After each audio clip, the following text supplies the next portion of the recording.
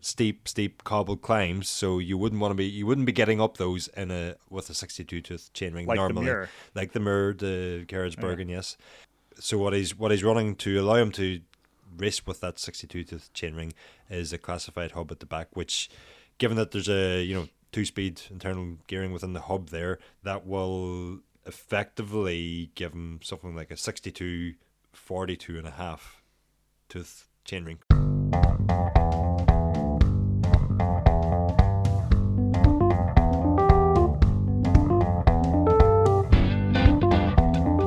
Welcome back to Geek Warning, everybody. It is Wednesday, February 22nd. By the time you listen to this, it'll be the 23rd. And we are officially less than a week away from a very big announcement over here at placeholder/Geek Warning World Headquarters. We're very excited about it. Keep an eye out for it next week. That's all I'm going to say for now. And now we're going to get into a pretty spectacular episode. Except Ronan has something to say already. I was going to ask, do you guys get Mr. Bean? Yeah, it crosses the pond every once in a while. There was one episode where he was like sending himself Christmas cards, and the way you're talking here, it's like you put yourself under embargo. There's a big thing coming. Can't really say what it is. Next week. Kind of have put myself under embargo. Yeah, well, I mean, we'll talk more about this next week. But I didn't sign an NDA. I can reveal all right now. You can say whatever you want, Dave. We bigger project, the broader project around these podcasts is coming, or I should say the beginnings of it are coming next week. Mm-hmm. And we're super excited about it. We are slightly terrified, I would say. I think that's accurate. Mm-hmm. But mostly really excited and cannot wait to sort of fully kick things off beyond talking into microphones, which we love doing. But we also love writing things and taking pictures of things and all the rest. So keep an eye out for that next week. You've already heard both of them. Dave Rome, how are you? I'm well. Kaylee Fretz, who also didn't introduce himself. Thank you. Thank you very much. Oh, yeah, true. Yeah, thanks. This is just really, really professional episode so far. Ronan, how are you? Yep, I'm good. I was going to nod, Good. but you kind of have to say something. Are you enthusiastic? I am, yeah. Am I not always? Yeah. No, you sound pretty enthusiastic. Oh, yeah, okay. Well, yeah. All right, we're going to get into today's show. We're going to talk about Silka Pumps and a Supreme tool collaboration, so that's fun. We're going to dive a little bit into something that our good friend of the podcast, Ray at DC Rainmaker, was talking about this week. We're going to hint at a new NV gravel bike. That's fun. And we're going to talk about Victor Campenaert's racing with that wild 2-speed classified hub coming up very soon. That's very interesting. We've got some ETRTO rumors. Those are our favorite kind of rumors, as you all know. We've got a new Pinarello. We've got a crazy dropper post that was actually from last year we're going to talk about. And more. Some hub stuff. And some as I read this list, this sounds like a lot to talk about today, guys. I'm not sure. Zero promises that we actually get through all of this, but we will make every effort to do so. And then, of course, we've got on our minds and over the heads of our family and your weekly PSA from Dave Rome. So I think we should kick off. Let's kick off with some of the lighthearted fare here. The new Silka pump and this tool. Yeah. Dave? Well, Silka's just updated their Impero Ultimate, which is their frame pump. And it's now the 2.0, and I find this interesting because it's quite cool to see the frame pump being kept alive. And for Silka, that's been a really popular product because I guess it's part of their signature series, and that this is the sort of product that people buy and have painted to match to their pretty high-end custom bikes. And all that Silka seemingly has done is changed the way that it's adjusted, so you can now... There's effectively now a thread inside the pump that allows you to adjust its length precisely, so you can get a really secure fit. So through that, they've reduced the size range of these pumps. There's fewer on offer, but yeah, they'll still fit the same number of frames, and they'll in theory fit them more securely. So yeah, I think it's cool to just see high end frame pumps continually being improved. I need to get one of these. Oh, Actually, I need to get one of these for my travel bike because I have a great little Lesign, like it's like a mini floor pump basically that I use when I go over there. But then I often, about 30% of the time, I just forget another pump. Yep. And so then I'm riding around with a mini floor pump in my back pocket, which Not is great. an interesting look. Yeah, not great. Or I just go buy a new one wherever I am, which is so now I have like a giant pile of like somewhat substandard mini pumps floating around my house. So what I need to do is just get one of these fantastic pumps, frame pumps, and get it for my Mosaic travel bike. I don't know how. Because I'm a frame pump fan. Yeah. Like I like the look, I like the execution, I like the way that they function. I'm into it. I don't know if this will fit your Mosaic so well with the SNS couplers. It'd be interesting to see if the SNS coupler interferes with the fit of the pump. I think it should be okay. Yeah, I think it it's should a be very okay. unique But issue. We'll But find yeah, out. yeah. Yeah, we'll find out. Ronan, I'll report back. Did frame bag guy kill frame pump guy? Is that what happened? Frame pumps, or why did they go away? Because they are just like so much better. I feel most like of the they time. they left the scene roughly at the invention of carbon fiber frames. So maybe the invention of the perfectly once the perfectly round tube left the game, then maybe that's when the frame pump left the game. Yeah, I mean, if you think about like the shape at the back end of a head tube on a lot of those bikes, sticking a frame pump on there. Like I used to have a frame pump on my old, like thinking back to my college days here, my old like specialized tarmac that I raced on for a while. But because of the curve connecting the top tube to the head tube, it sat like 3 inches below my top tube, and that's just a much less sleek look Yeah. than the matchy pump along the top tube, along a horizontal top tube in particular. If about 6 months from now we see a truncated aerofoiled frame pump show up from Silka, we We know you'll apologize. use it. Yeah. I mean, and the other thing is mini pumps just got very good, but it's still hard to beat the volume that a frame pump offers. Personally, I have previously done a shootout of frame pumps because, as you do, and I don't use them for the sheer reason that I believe that if you're using appropriate tires for your region, you probably don't need to worry about owning such an efficient pump and carrying it around for the rare event. But that's just me, and maybe if I was still doing training Ks, I would change my mind on that. So anyway. Yeah, I kind of agree with you, but I kind of don't. And I think that the thing about the frame pump is it goes from strictly utilitarian to part of the aesthetic. Yes, right. it can, particularly if you're talking about on a custom bike. Yeah. Like that's why I want it. It's just a way to have the ability to pump my tires up at any time, but also in a way that like doesn't sort of negatively affect the aesthetics of my quite expensive bicycle that I like a lot. Adds to the aesthetics. Yeah, 100%. And particularly, so my frame isn't painted because it's a travel bike, and I think painting a travel bike is silly because it's just going to get scratched. We've talked about this before, particularly with my packing methods. And or lack of. Yeah, exactly. But I do love a good like painted to match frame pump. That's a really, really good look. Yeah. I love that a lot. Yeah. Anyway, we're getting a little stuck on frame Yeah. pumps, so we've got a lot to talk about. The other thing on that list, and I want to just touch on this really quickly. I want to mention it because we're going to tease something.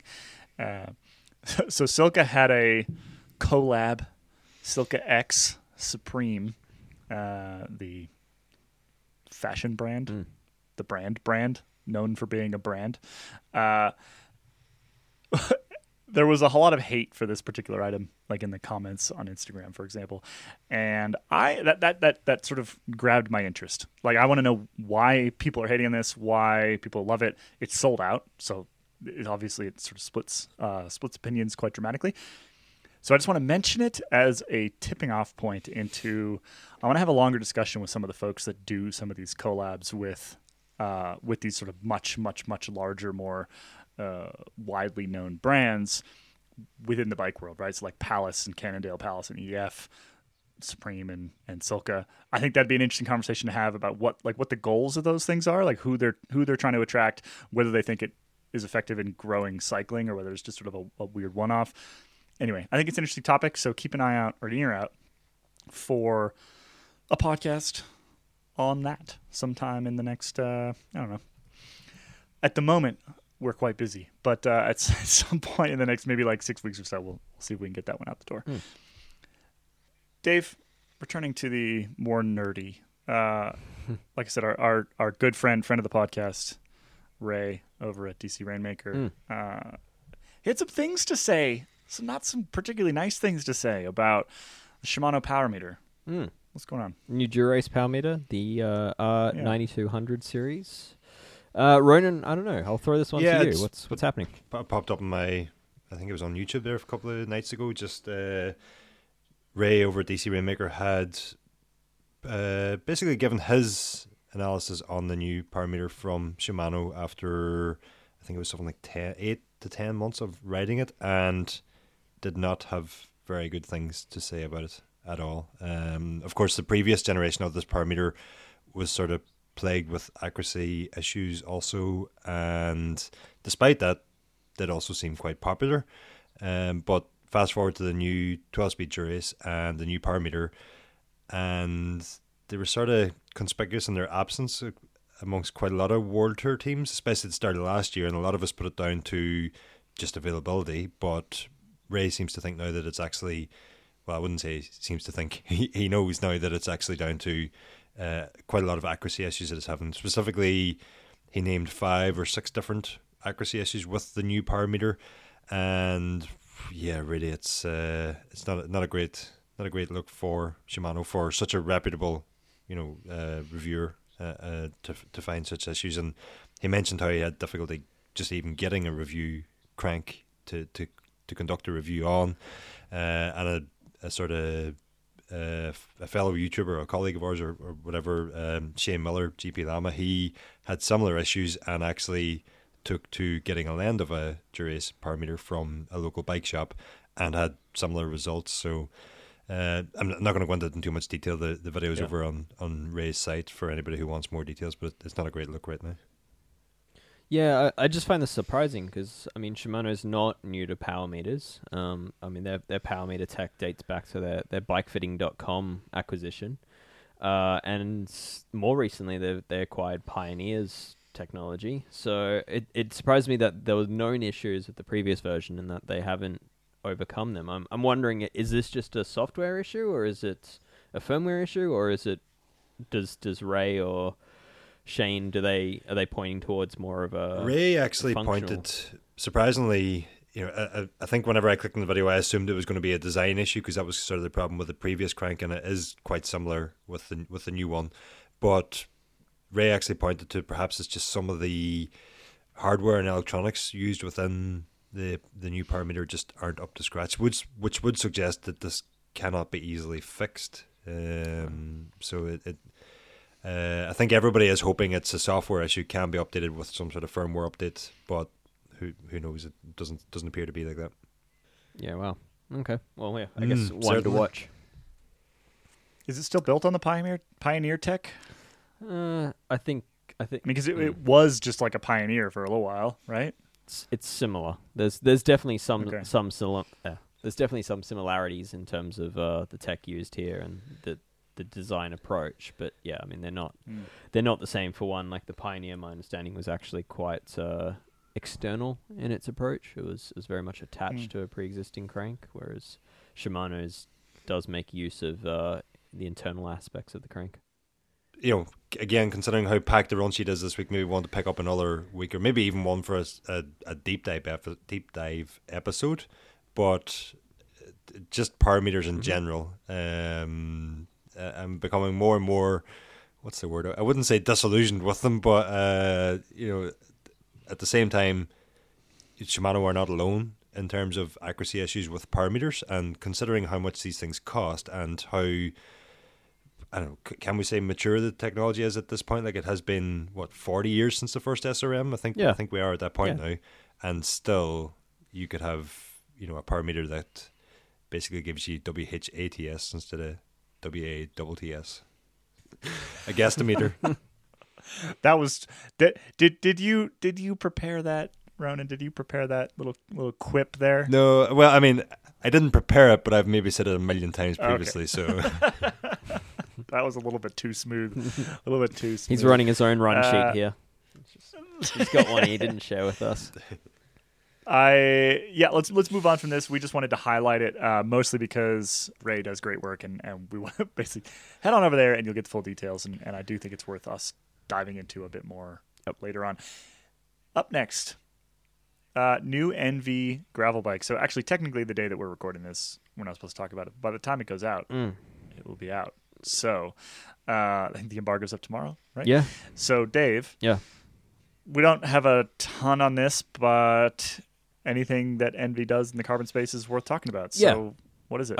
It appears, I actually don't know anything official about this bike. I've just heard whispers of it, and now NV themselves are teasing it online. So now we know it's coming out tomorrow. But it appears to be a gravel version of the Melee. Melee?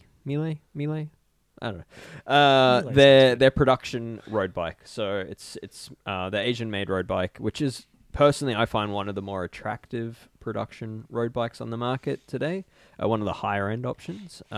It's just a really nicely integrated machine. And this is the gravel version. So it appears to have all the same features. Your internal cable routing, your generous tire clearance, nice component decisions, should I say, which not surprisingly integrate with MV's own parts. But yeah, wider clearance, and this one shows it having mud on it. So it shows a round seat post because there's dropper compatibility. That's probably all we can say at the moment, but given their road bike and the generous tire clearance on offer there, I wouldn't be surprised if this gravel bike has room for maybe 45s is my speculation. Yeah, I think it's one that I'm intrigued to see more of. We'll come back to it. Yeah, that's all we know for now. Mm-hmm. I'm sure. I'm confused. You said it's got mud on it, but I thought it was a gravel bike. Would mud tricky. Make it a cyclocross bike? That's where what my if you mind came will go. across muddy gravel? I think we need a new bike category for this sort of terrain. You just mud. Okay. A grud bike? Yes. Or a Mravel bike? It's coming. Grilled bikes are coming. Moving on. This is an interesting one. So this isn't actually the first time this has happened, but it is worth bringing up again. So Classified, the tricky, fancy 2-speed internal hub thingy, as repped by people like Tom Boonen. It has been raced before. I think, Ronan, you said before we hit record it was used by Uno X last year. At the Tour de Hungary? Yeah, but it's going to be back in the World Tour this weekend. So what do we know about this, and what are the implications? It was actually, I think it was Will Jones over at Cycling News had reported this morning. And yeah, basically Campen R2 is known for all his marginal gaining. Was one of the... I think he's one of the founding members of the Marginal Gains Club. He's not only riding with narrow bars, turned in levers. Also known as the Stupid Handlebar Club. Yeah, yes. He's doing all those things this weekend, but now he is also rumoured to be starting Het Nieuwsblad this weekend with a 62-tooth 1x front chainring. And obviously Het Nieuwsblad includes quite a few Flemish hellingen, steep cobbled climbs. So you wouldn't be getting up those with a 62-tooth chainring like normally, like the Muir, the Gerardsbergen, yes. So what he's running to allow him to race with that 62-tooth chainring is a classified hub at the back, which, given that there's a 2-speed internal gearing within the hub there, that will effectively give him something like a 42.5 tooth chainring combination up front, in a good old fashioned 2x chainring setup. He would have something like a 42.5. So obviously, the question would be why. And actually, Cameron did something similar last year for Het Nieuwsblad. He raced with a 58 tooth chainring, but it was a 2x setup that time. I think he had a 42 on the inside as well, but This year he's gone a step further. The reason you would want the bigger chain rings is obviously for the drivetrain efficiency. This year he's gone a step further to get one by for presumably for aerodynamic improvements also. And so, also yeah, chain security. I mean, we've seen enough chain drops once people start using stupidly large chain rings. That I can understand the desire to improve the reliability of the system. Is it stupidly large chain rings, or is it just group set manufacturer supplied? Not Shimano. Yeah, or not Shimano, or not SRAM, or not Yeah. Campag. Different chain rings for the grip set Yeah. that they're using. Yeah, that too. Yeah, I mean, it's. I guess once you get to 62 tooth, aren't you forced to not be on? No, that's what I longer mean. be Yeah, but on if Shimano, you want to go anything above 54 with Shimano, then you have to go to another supplier. So, Yeah, I think Shimano does produce up to 58 for their team use. Okay. If I'm not mistaken, I think Shimano has supplied Ineos, for example. I think were supplied 58 teeth chainrings, which someone didn't use at the World Champs. But yeah, I think it's above that you start to definitely get into the realms of outside of intended group set use. Well, so let's talk briefly about the marginal gains here, because I think that's the interesting thing. I mean, Classified's whole pitch is that they can have a 2-speed internal hub that does not add significant drag, right? Because that's always been the issue with these systems. If you're talking about like a roll-off, for example, what are they, like a 14-speed internal? But there's a fair amount of additional drag out of that. Not enough for like your average bike packer to care, but enough for Victor Campenaerts to care for sure. Yeah. So that's Classified's pitch. But there's, I mean, the increase in drag can't be zero. I don't see how it could possibly be zero, and I don't think that they're even claiming it's zero. So Campenaerts has done the calculation here that the improvement in drivetrain efficiency from the large chainring and presumably chain line and aerodynamics outweighs the Classified 2x internal 2x. So the loss, drag. the increased drag from the system is only there when you're using the planetary gear, which is in the lowest gear. So that 0.7, 0.73 or whatever it is. So yeah, your low effective chainring on that hub. In the big chainring, so when it's effectively the hub's locked out and you're in that 62 tooth chainring, it's basically just a hub at that point. It's just a well-sealed hub, and it's questionable whether there's drag there versus like a lesser sealed ceramic bearing hub, but maybe he's using something special in this one. So he's thinking he probably is going to spend a lot of the day in the 62 anyway, in the full gear, right? But he's not going to go up the Mur in that. No. He's not going to go up the Kottenberg in that. No. So again, I assume that he has just done the calculation and sort of like across the entire day, he ends up saving more kilojoules with this system than not. So I've previously spoken to Classified about this, and I've ridden the product as well, and the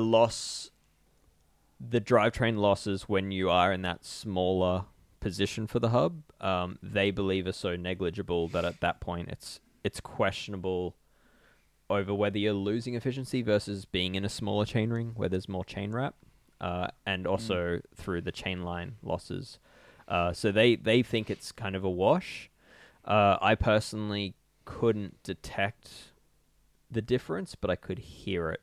There was a slight whirring noise coming on the quietest of roads. You could kind of hear that there's something going on there that would be creating or taking away a little bit of energy, but it's not enough that I could feel it.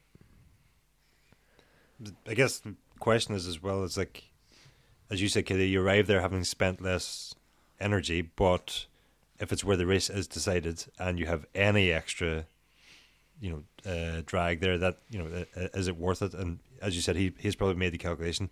I think it was Josh Portner I once heard say that for every tooth you add to the chainring, you can find a third of a watt in terms. So the difference then between a 62 and a 53 would be 2.5 watts, and then presumably at the same, I presume, would apply to riding a larger sprocket on the rear to match that 62. So it could be another 2 watts in that. So, you could be looking at 5 watts here, plus the aero savings, plus the chain retention. So, it doesn't surprise me that Campen Arts is doing this, because he's got a track record for stuff like this.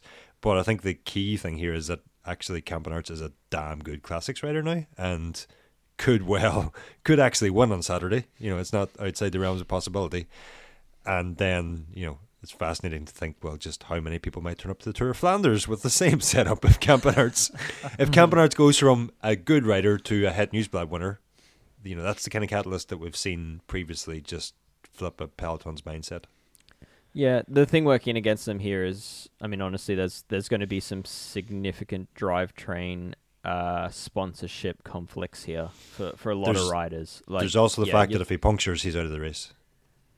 There's that too. Because he's not out of the race. His team car will have to give him a rear wheel. He cannot take a wheel from neutral. He could, but again, he's not getting up the mirror.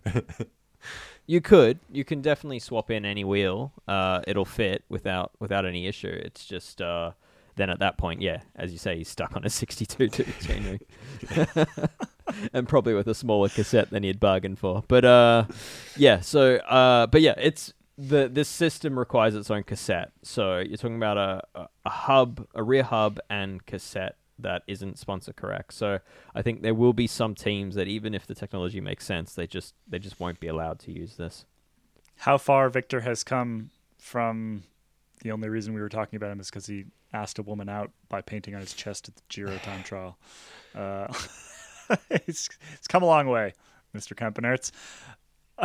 Next on our list here, this is getting into the geekiest of the warnings. We have, from a good source, a rumor that the new ETRTO standard will mandate nothing wider than a 23 millimeter internal width for use with 28 millimeter tires. So what are the ramifications of that? The thing that pops out to me is basically if you're trying to sell a new bike with 28s, you're not going to be able to sell it with super wide rims if you want to hit those ETRTO standards. I guess the biggest ramification here is the obvious one that there are some road wheels on the market today that run a 25 millimeter internal rim width that potentially will have to rebrand or potentially change their marketing materials to make it clear that the combos they're currently pitching as fine are not fine. And I guess the specific example of that is Zip's 303 Firecrest and the 353 NSW wheels, which are like their mid-depth road wheel, all-round or road wheel, and that's a 25 millimeter internal width hookless rim that currently they claim is fine for use with 28 mil tires. Is this anything consumers have to be worried about?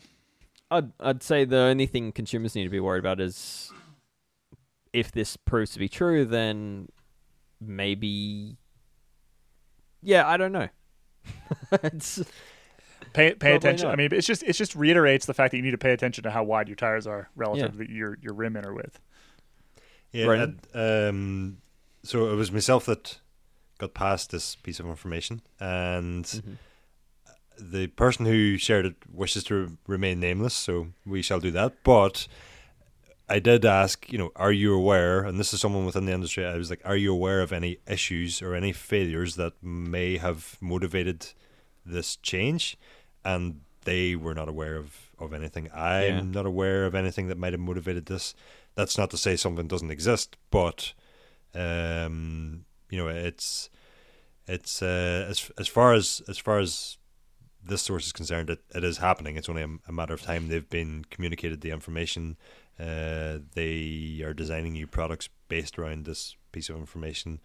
And the other thing that we discussed was, like, yes, there are rims out there, road rims out there for road tires that are said to work well with 28s that do have a 25 millimeter internal, but most rims with that width of internal are actually gravel wheel sets.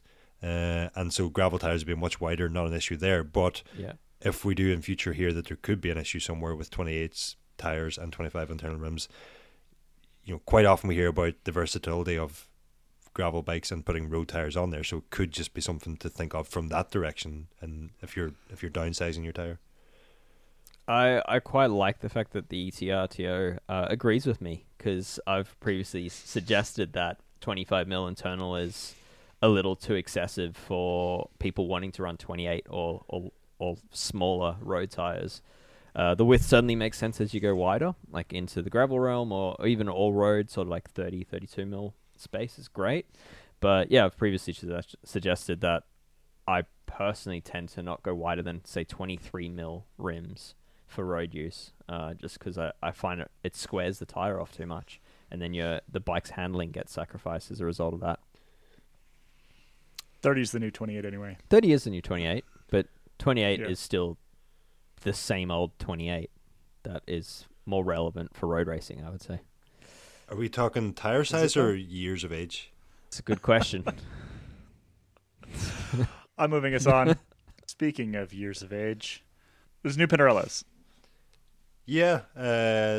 Well, I was going to say 2 new bikes. There's actually 3 new bikes and 2 new frames. There's an F series. They've basically done away with the old Paris and Prince frames and bikes and replaced them with a new F series. So that includes the F9, which is a top tier, the F7, and the F5, which is sort of the entry to the range at that point. And then alongside that, you've got the X series, which is more of an endurance, not all road, but endurance bike in the more traditional sense of what an endurance bike is, rather than what an endurance bike has become of late.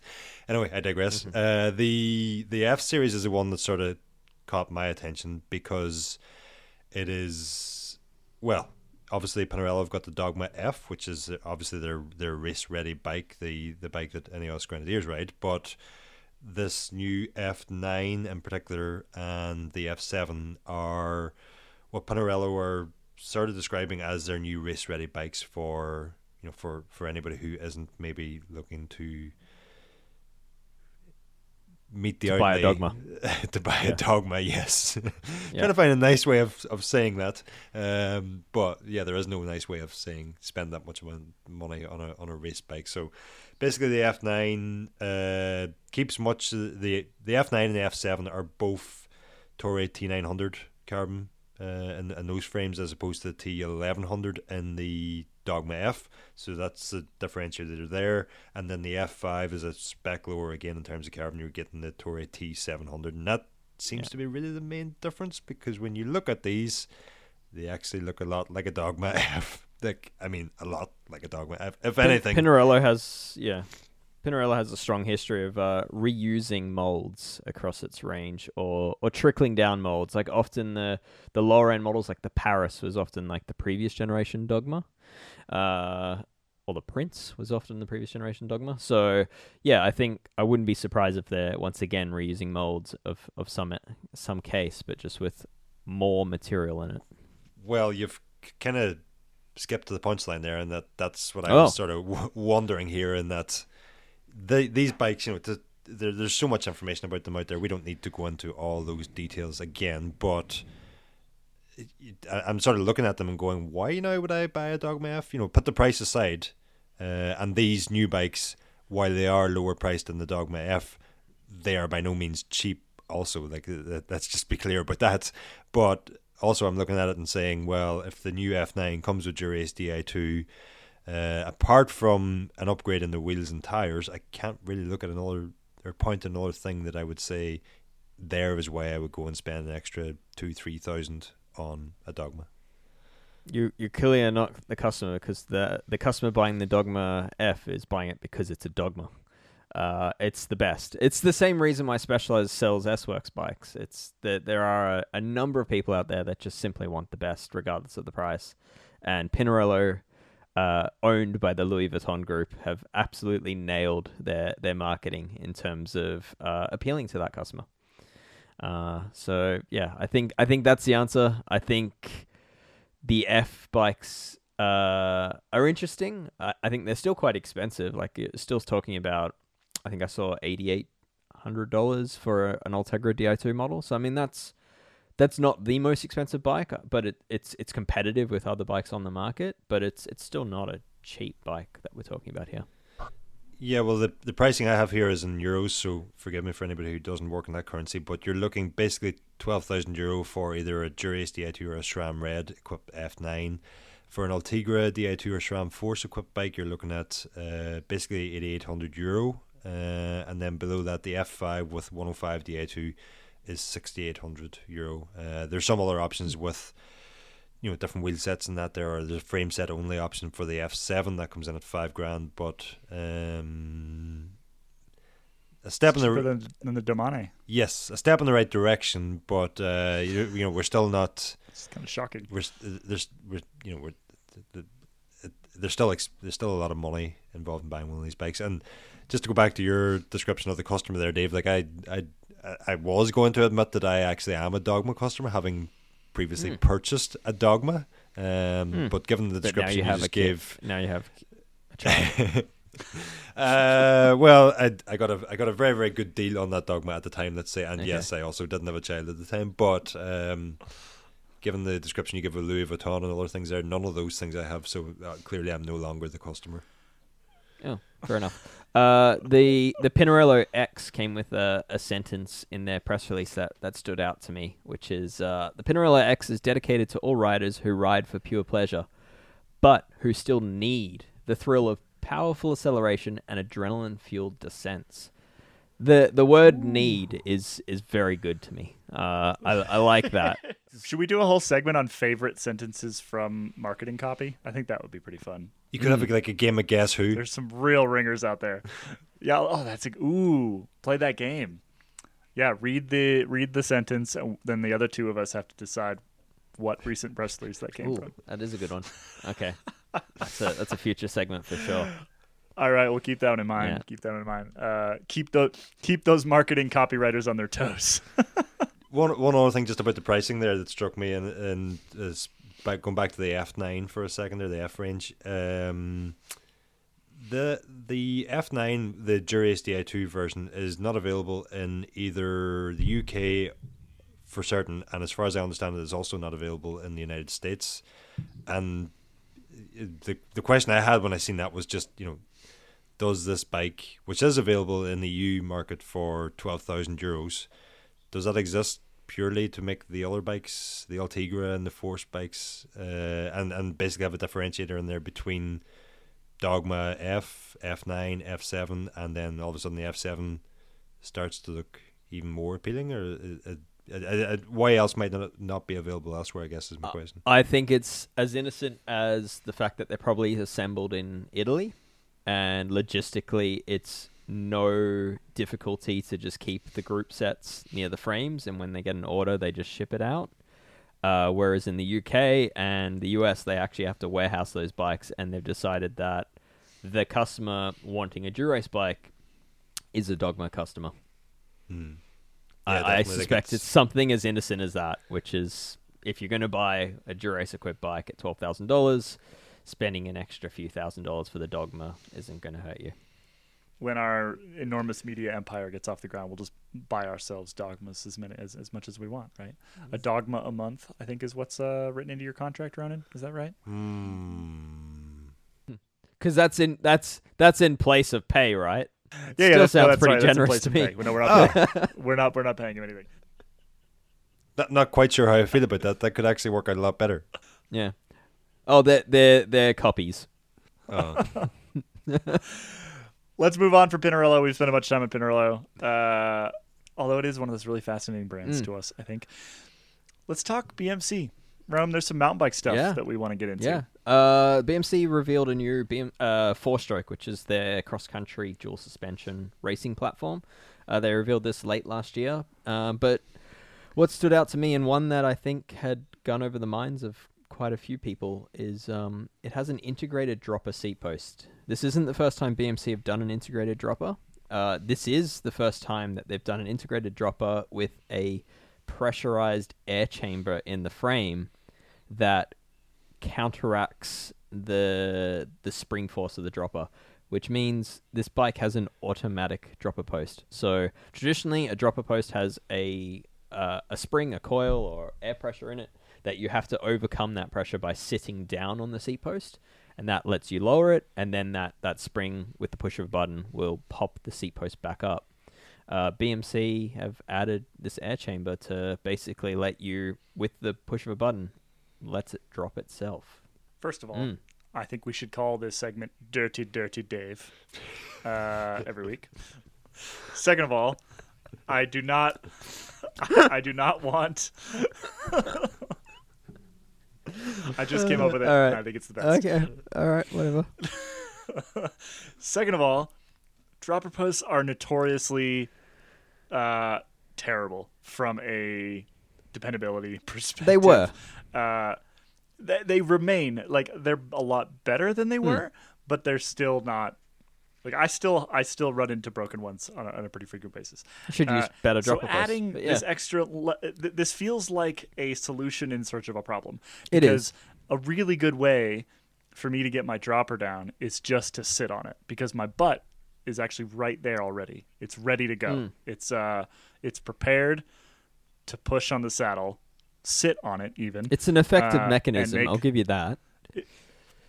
So this feels to me like a step, like just another thing to break, basically. So the reason why this is exciting to me is in a cross-country race or in a marathon race where you're already on the limit and you're trying to conserve energy wherever possible, it's basically you're doing like a bodyweight squat to drop your seat post down every time you're going on a descent. And if you can just stay in your sort of like your attack position out of the saddle, ready for the descent, and with the push of a button, the seat post gets out of the way, you're saving yourself that energy, which I think over say you're doing this, say a professional drops their seat post 5 times a lap, times 7 laps. I mean, that's quite a few bodyweight squats that you're saving yourself from. And I think in that application, this makes sense. But yes, it does introduce quite a lot of complexity. And BMC's own version actually it only works for up to, I think, 100 uses before the air chamber that you have to pressurize with a pump is emptied. So this really is a... Okay, now I really don't like this. This really is a cross-country race product. Right. I mean, in that space, I agree with you. Like, I mean, how many times have I been in a cross-country race and then, for whatever reason, like, forgot to put my dropper down, and then I'm out of the saddle, and I'm kind of in that attack position, and it's too late, right? Yeah. Like, it's bumpy and it's terrible, and I just can't. I can't then get it down. You have to be like, all right, well, I'm doing this descent with my saddle up. Good luck to me. In that particular situation, I think it makes a lot of sense, but it definitely feels like one of those, as a consumer item, run away. Yeah, no, I know. Run far away. I think this is very much... I don't think it's... Yeah, I think this is the mountain bike equivalent of a time trial helmet. I think it's a niche use, very much a race day use, but I think that's cool that BMC's looking at that. I have to interject here, and I'm by no means a mountain bike expert, but everything you're saying here, like a solution looking for a problem, time trial helmets, niche use, race day only, everything I'm hearing is just like sending off all sorts of alarm bells that I should be really, really interested in this. This is exactly the kind of product that I look for. Yeah, you should be. So it's... I am also in the market for a dropper post, but it has to be sub 300 grams, so if anybody can help me with that... probably first of all, go back to our Transfer SL. Yeah, it's one of the lighter ones going. Just chuck a height right on there, you'll be fine. Yes, but then you need a very not so aerodynamic quick release lever to poke out, which is not Ronin style. Very true. Yeah, very true. Yeah. Well, I think. I don't know. This is one of those products I can appreciate for the narrow use case, but I fear that narrow use case will be marketed as a wider use case than it actually is. And so I think that would be my 2 cents to the consumers out there is like, do you need this? Is it just going to break on you? Do you want to pump up your dropper post? Probably not. If you are a professional mountain bike athlete, absolutely, this sounds great. Yeah. If you have a bike that you race all the time, sounds awesome. For let's say for me, I do 3 to 4 cross country races in a given season. No, thank you. Yeah. No, thank you. No, And thank you. and I will say that this isn't something I would personally buy just because of the complexity associated with it. So you're buying a proprietary dropper post system built around a proprietary frame bladder system that holds this air. There's a lot to go wrong here. And in 5 years' time, I don't doubt that you will not be able to service this. But I think if BMC can prove that there's value in this, I think there'll be investment in the space, and I do think that automatic droppers are one day going to become a common sight in race use, and they will be reliable and not require inflating with a pump. Yes. Are they taking orders yet? I'm so on board for all of these. Yeah. BMC 4-stroke 2023. Will they take a Dogma and probably swap? Will cost less than a Dogma. Yeah, swap it for a Dogma. You'll be fine. It actually doesn't. I checked the price. It costs more than the Dogma. Oh no. Jesus. Yeah, and you got to bring your own air as well. And my Dave Rome recommended the air compressor won't even pump it up to the pressures required. I would have to pump it up by hand. Here, I could get a frame pump. No, a frame pump wouldn't fit it. No. You need a shock pump, Ronan. A shock pump. Just ask any mountain biker, like with mud on their legs and baggy shorts that you ride past, and they'll have a shock pump for you. Well, thanks for today's Dirty Dave segment, Dave.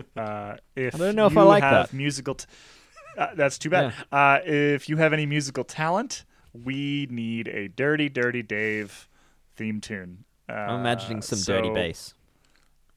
There's probably going to be some dirty bass in there. I think we probably need a little bit of sax, actually. Somebody I could go with. Yeah. Ooh, somebody singing Dirty Dave. Yeah. All right.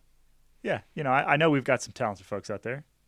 So, all right. Get in touch if you want to make us a theme tune. Also, if you have no talent for music, still get in touch and send us in something that could be better. Let's get this sorted. Amazing. All right. Let's get to hubs. Dave, some Hope. Yeah. Hub I love a good What's hub on? segment. Hope have updated, released a new model, the Pro 5, which takes over from the Pro 4, which took over from the Pro 3. You get the idea. You don't say. But the reason why this is interesting is Hope have long had, I guess, these UK-made hubs, machined hub shells, really nicely anodized in colors. And as far as nicely anodized colored hubs go, Hope have often taken like a sort of a middle ground pricing approach. So they're not as expensive as, say, a Chris King or an Industry 9, but their durability and their build quality is often pretty closely comparable. So they've long been quite an attractive option, and the Pro 5 looks pretty good on paper. Like, this isn't something I've used yet. It's not something I've had my hands on, but they've made some pretty major changes to it. Most importantly, they've sought to lower the drag of their freewheel mechanism, all while increasing the points of engagement. So they've stuck with a pole system, but they've gone to 6 poles inside the hub with sort of an offset design. So it means only 3 poles at any point are engaged, which allows them 108 points of engagement, which is a lot. 3 times more than most of the hubs out there on the market.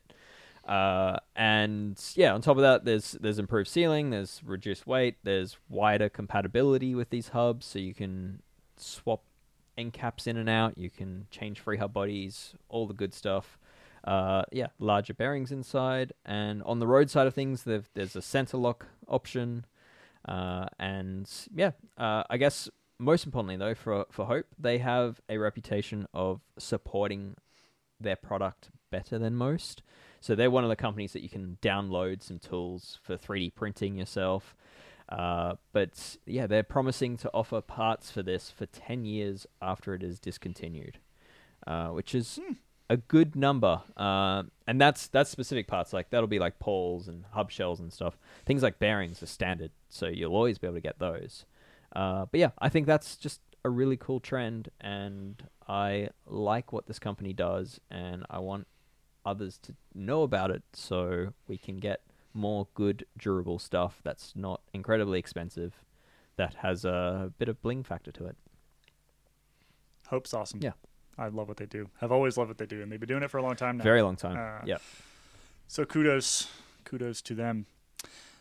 Do we want a PSA or do we want to over the heads of our family first? Well, whatever.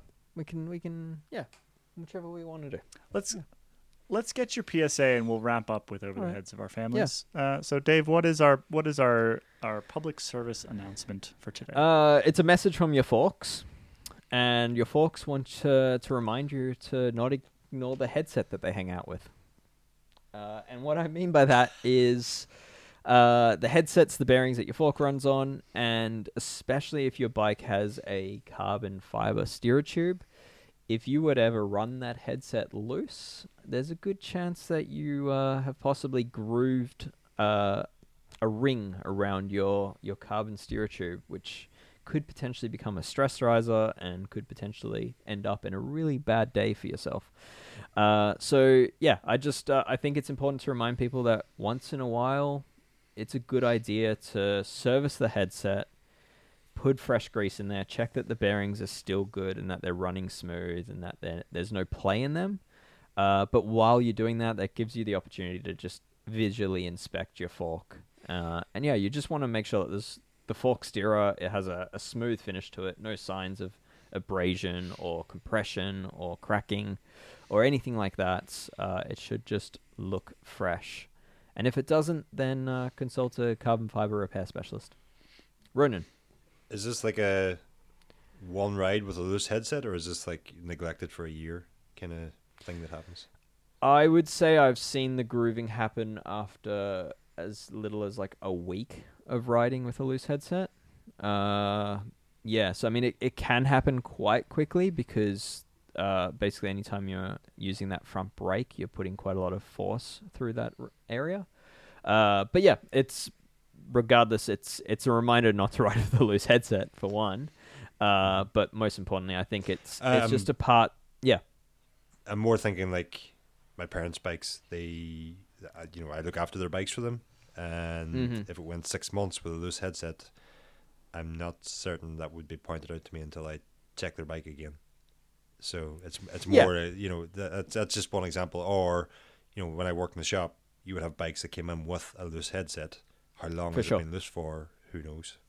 Yeah, and that's I guess my point is, if you've got a bike that you don't know the history of that has a carbon steerer and it's come in with a loose headset, if you're a mechanic, the responsible thing to do is probably to tell the customer, let's play it safe, let me pull the fork out of that bike. It will cost you a little bit more, but then that way I can say for sure that bike is safe. And I think as a consumer, it's just a good thing to do maybe once a year or so, is just to take the fork out of your bike and service that headset and give yourself that assurance that all is well. And yeah, if you do see the ring of death around your steerer tube in line with that top headset bearing, then there are repairs out there that you can have done. But yeah, it's worth not playing with. So yeah, yeah, I think it's just a good PSA. A good PSA because it's a part of the bike that most people forget needs looking at because it is hidden. So yeah, and a part of the bike that finds new and interesting ways to kill you on a regular basis. So let's try to avoid that. Yeah, exactly. Let's avoid falling down. Do you want to hear the story about the training camp that we went on, where like 6 out of 8 of us realized we had cracked steerer tubes? And so there was very little training done and quite a lot of drinking done instead. Wow. This was like after the first spin. I think one rider had a crash and the rest of us like, we better check our steer tubes. Oh, we've all got cracked steer tubes. To the bar. Were they new bikes for the season, or the like? We were like all how in much different use had all these teams, bikes so this was probably 2006, 2007. I don't think carbon steerers were as widespread as they are now. We were not on premium brand bikes, I will say. Okay. And we were not premium level mechanics, so could have been a combination of neglect and all sorts of things. This was around August, September time, so late in the season. Okay. And also just, some of them might not actually have been cracked, just an excuse because the rider had cracked more so than the steerer tube had cracked. Fair enough. The pub was looking very good. Yes. Let's get into what is on our minds and over the heads of our families. Ronan, you got anything for us this week? Quick one from me, just raglan sleeves. Is that a 3/4 length? Interesting. The raglan, as far as I understand, is like it runs the whole way up your arm and across the shoulder and up to the collar. Specifically, the raglan sleeves on the Ineos Grenadiers kit. I couldn't quite pinpoint what I didn't like about that new design, and then it just hit me. It was like, it's not got set-in sleeves, which are when we all went to Aero jerseys. Katie, I know you love Aero jerseys. When we went to Aero jerseys a while back, we went for set-in sleeves, and I just much prefer the look of those. And it was only then when I realised what I didn't like about the Ineos Grenadiers jersey that I realised that half the peloton have now moved to raglan sleeves, which I don't like. So, How rude of them. yeah, inconsiderate, I might say, but Now it's going to bother me next time I look at pictures of riders, because I also didn't know what felt weird, but now I know. So thank you, Ronan. Or no thank you, I guess. it's everywhere. That's unfortunate. It's everywhere. Dave Rome, you got one for us? Yeah, after a gravel ride that turned very, very noisy over the weekend because it turned out that I had forgotten the distance that I'd put on my wax chain and had run out of said wax in the chain. What's on my mind is that I need a better system to remind me across the many, many bikes that I ride which one needs chain attention and which ones don't. So yeah, I haven't quite figured that one out yet, but yeah, the downside of waxing is when you've got 8+ bikes in circulation, you forget how far you've ridden each chain for. And yeah, as it turned out, I had the very, very irritating ride as my chain had become dry metal. Can you guess what my response is to that, Dave? Don't wax my chain. What if we put the lubricant for your chain like in a bottle, for example, and you could just put it on anytime you want. You could even like bring it with you on a bike ride. Bottled chain lubricant. It'll Sounds never like take off. snake oil to me. I say that, but I'm actually I am going to wax. I'm waxing a chain this week. Nice. Because I'm going to wax my travel bike chain Yes. because it's gross. Yeah. Clean chains are awesome. And it's time. Yeah. And I did like ages ago, and then I did the same thing as you, Dave, which is like forget to wax it before a trip, and then got there and I was like, well, literally my only option is to go buy some lube and put it on, and then I just haven't bothered to get it all the way down to zero again. But I'm for doing you, it this week. Kaylee, I would recommend waxing your chain, but then getting a very nice bottled drip wax that you can then use as a top-up lube while you're away on traveling. So something like Ceramic Speed UFO drip, or a Silka Super Secret, or a Rex Diamond, or something like that. And then that way your waxed chain can continue to be waxed, but on the move. There we go. Yep. What's on your mind? Well, I have a sort of like continuation of last week's, which is the debate around the Valley in the Iron Horse Bicycle Classic, because I had a bunch of people message me about this and be like, well, you've got 45 minutes in the Valley and you're going to save more watts there in the fast part, that it's worth going more aero. And I don't agree, I guess, because I'm going to be in a group that whole time. So like last year I was, it's 2 World Tour pros in the front of this group. We're going 55K an hour, but I'm doing like 230 watts in the back. So I don't know. Your thoughts? Like, is it worth going all aero and doing 220? Or is this still something that I want to focus more on the Have you considered a 62-tooth chainring in a classified rear? I have not. Maybe you should. Yeah, I mean, it would be good for. So I didn't really describe the course all that well last time, which is like, because it's 45 minutes in the valley, and then you climb, and the steepest part of the climb is actually right at the beginning, You climb. You get all the way up to the top of Coalbank Pass, and that's at like 10,000 feet. But then you descend, big descent, probably 5-10 minutes, down like another 1,500, 2,000 feet. And then you climb back up again to the top of Mullis Pass, and that is again at like 10 and a bit. And then you drop all the way into Silverton, which is at like 7 something. So like I said, I didn't describe it well last time because I said that you finished higher than you started, which is true. But you also go way higher than that and descend a couple different times, twice actually, including a descent that drops you down basically into the finish line.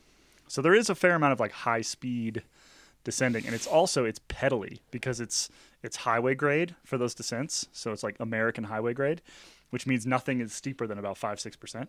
And so it's often very much like you got to stay on the gas to hit max. You can't just sit there and tuck. You'll go way slower if you sit there and tuck. So a 62 chainring would actually be not the worst thing in the world for last year. I had a compact on. I had a 50 and a 34 up front, and that was the worst thing in the world. Why I hate compacts. And I will be fixing that before this year for sure. At least put a 53 on or 52. But yeah, it's not a bad idea, really. Yeah, go all in. So that's where I'm at. The valley is the part that seems to trip people up and tripping me up at the moment. It's like whether I should go more aero, given that sort of 40 minutes in a pack. A listener did contact me after that episode and said, all Kaylee needs is a new giant propel. And I actually don't disagree. I think the same person might have contacted it's quite me, possible. actually. Yeah. But yeah, I mean, like, I guess that bike being a very lightweight aero bike, so you kind of do have benefits of not carrying around a heavy aero bike, but you have the wind holding ability. I don't know. Don't know if you've seen it. I seen one of those propels in the Caravan recently. I had it up on my Instagram, and yes, I was struck by how light it was. You know, we had heard the claimed weights, but actually it is that light. The only thing I would say is that 6.8 with pedals, yeah. Yeah, and it was Dura-Ace DI2, KDX Ultra 50s. You know, it was top of the line on everything, but there also wasn't really a way I could see to make it much lighter than that again. That's the only thing. It is kind of like it's at 7 kilos, and that's a smaller size Kaylee I think would need a medium large when it comes to giant. Don't know if it would be still at 7 kilos, and don't know if it would be any way to get it much lighter. But I think the idea is based around what I think I had said last week was to sort of aero optimize a lightweight setup. And I sort of, I think I subconsciously assumed that you would be in a group for the flatter sections, and that was kind of part of my thinking. But much like you did last week, you've given us about 30 seconds notice again here to come up with an answer to a complex problem. So that's what I like to do. Run what you brung. I mean, realistically, I'm probably going to run this Athos with some deeper wheels. I think it's Sounds probably. I mean, unless Giant wants to send me a Propel. Giant, get in touch.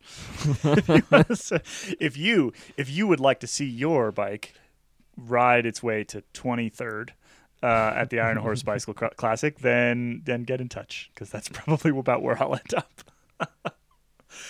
All right, it's time for us to wrap up today. Thanks for listening, as always, to this week's Geek Warning. Thank you to everybody who gave us a share last week. Like we said before, you can get this on either channel. You can get this on the Geek Warning channel or the Placeholder channel. We'll be back next week with news. Big news. By the time we record this next week, things will be public, and we'll talk about it. Next week's episode, not just for that reason, but I think next week's episode is going to be a pretty big one. Pretty interesting. I'm looking into the future. There's a lot to talk about. I agree. Yeah. I agree. So yeah, make sure you tune in next week. Make sure you tell your friends, and give us a rating and a review on iTunes. By which point we will also know if Victor Campenard has changed cycling forever or stopped cycling from changing forever. Can't wait. All right. Thanks, everybody. Bye-bye. Cheers.